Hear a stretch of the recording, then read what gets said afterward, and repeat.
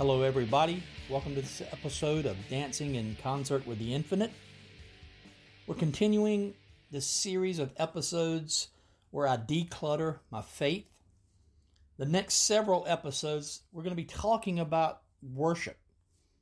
The written blog that corresponds with this, I made a post this morning, and some of the things I will reference in this episode, there are links in the text of the blog post. So if you want to look at some of these things in greater depth, go check out the written blog and click on some of those links, especially when I'm talking about the particular group of churches that I belong to, the Independent Churches of Christ.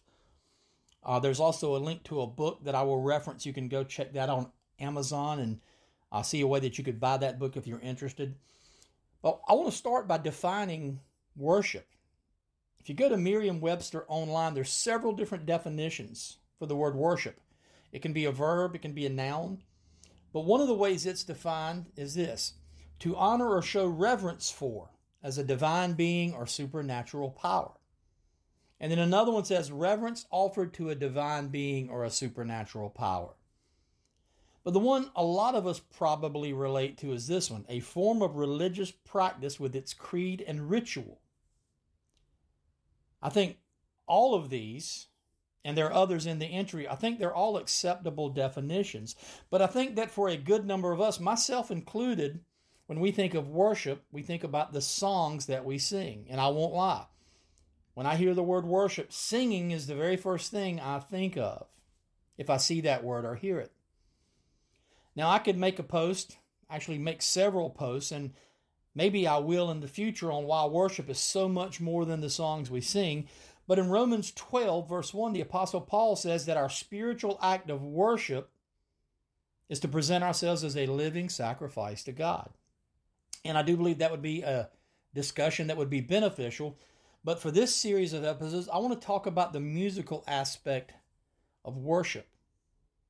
Now, I have attended the Independent Churches of Christ my entire life. If you're not familiar with those, like I said, if you go to the written blog, there's a link to a Wikipedia page that explains what that is. It was one of three groups of churches that came out of what's called the Restoration Movement. But I have been in these churches, the Independent Churches of Christ, my whole life, and I'm 51 years old. I graduated from a Bible college that is affiliated with this group of churches. I was ordained in the ministry by my home congregation, which is one of these churches, and I currently preach in an Independent Church of Christ. Now, I have visited other denominations during my life. I married a girl that was from the Southern Baptist denomination. I've preached in a Free Will Baptist church a couple of times. I've led worship in Methodist churches, Presbyterian churches. But being part of the Church of Christ is what I know. It's who I am. And like I said, there's a link on the written blog to the Wikipedia page explaining more about who the Independent Churches of Christ are and what they believe. And that's a fairly accurate and fair description if you go to Wikipedia. But if you notice on that page, there's nothing concerning worship practices, especially the singing. And there's often confusion about our particular group because we share a name and a common heritage with another group called the Churches of Christ that are non-instrumental. That would also be a very interesting conversation to have, but I'm already spending a lot more time giving background than I originally wanted to.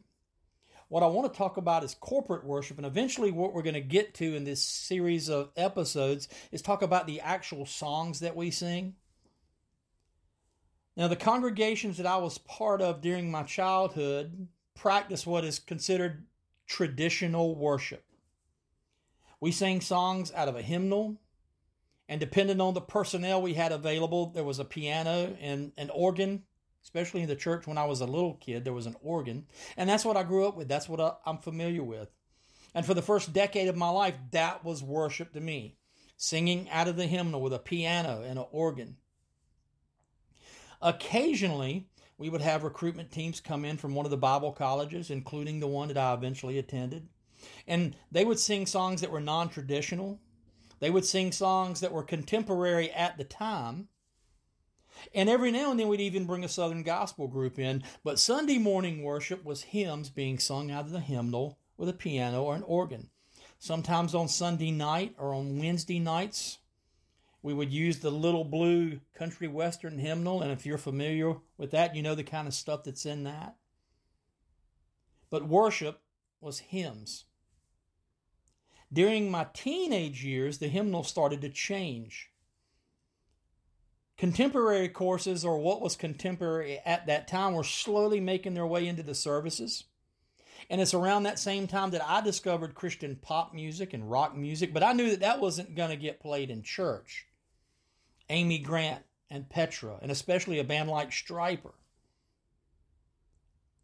And it wasn't until I went to Bible college the first time, and that was in 1994, that was after I had gotten married, that I heard what was considered modern music being used in a corporate worship setting in some of the chapel services.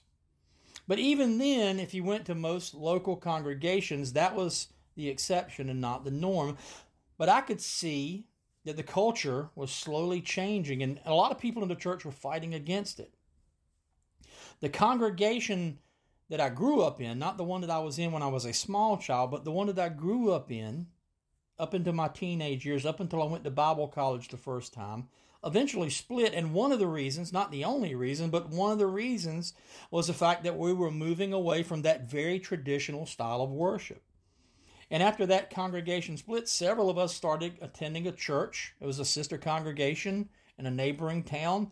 And at that time, the worship there was still very much traditional.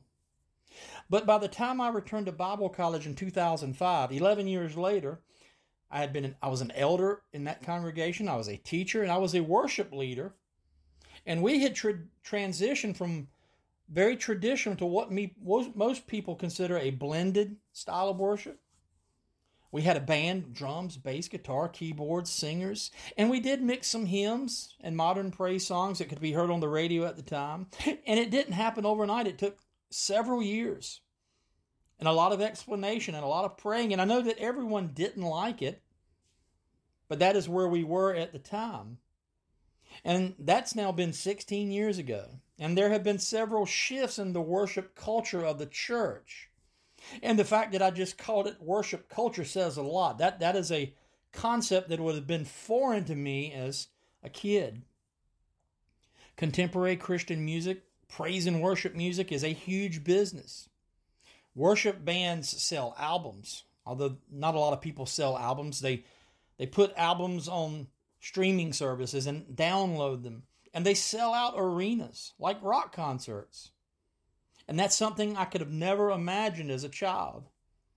Now, it's something I would have loved as a teenager or a young adult, and it's something I kind of pursued as a slightly older young adult. I actually had a Christian band. We led praise and worship at youth groups. The funny thing now is I'm 51, and I realize that I'm not old, but I am quickly getting there. I currently serve in a congregation that utilizes, that's right, traditional worship. In fact, the hymnal we use is the exact same one that was used in the congregation in my young childhood. It's even the same color. It's called Favorite Hymns of Praise. I think the copyright date is 1967. Now, mind you, the copies we have here at our congregation are reprinted, but it's the same hymnal, same songs, same arrangements. When I returned to Bible college at the age of 35, I would have never imagined myself in a congregation like this. I'm pretty sure I would have shuddered at the idea of ending up in a traditional congregation because I was playing in a praise band. I was actually playing in a Christian band that was playing heavy music. I dreamed of being in this cutting-edge church with a killer band, with the ripped blue jeans and the cool t-shirts and doing all the Matt Redman songs that I wanted to do. But then something happened. And it didn't happen overnight. But it started there when I was in Bible college the second time. And I don't even know that I realized it was happening at the time, because it was even after I graduated from Bible college in 2008 that I was still dealing and struggling with some of these issues. But what happened was my view on worship started to change. And it was partly because of a book that a professor made me read. Sam Lovell was teaching at the school at the time, good friend of mine now. He's a minister, very good musician. But he made us read this book called Worship the Way It Was Meant to Be by a guy named Robert Wetmore. And that book challenged me to go beyond the type of songs that I sing and really examine what it means to worship. And it does it from an Old Testament viewpoint. It shows what worship in the Old Testament was like and leads that into New Testament worship. Now, I enjoy most styles of music. I like heavy metal. I like rock. I like rap. I like Southern gospel. I like a cappella music. And I truly believe that I could function and attend a congregation regardless of the type of music that they use. The instruments and the genre are secondary to me as long as the lyrical content is proper. And that is really what I want to deal with and discuss through this series of episodes. But I can see I've been talking for about 11 minutes, and I want to keep these short. So that conversation is going to have to wait until the next time. So I want to thank you for listening.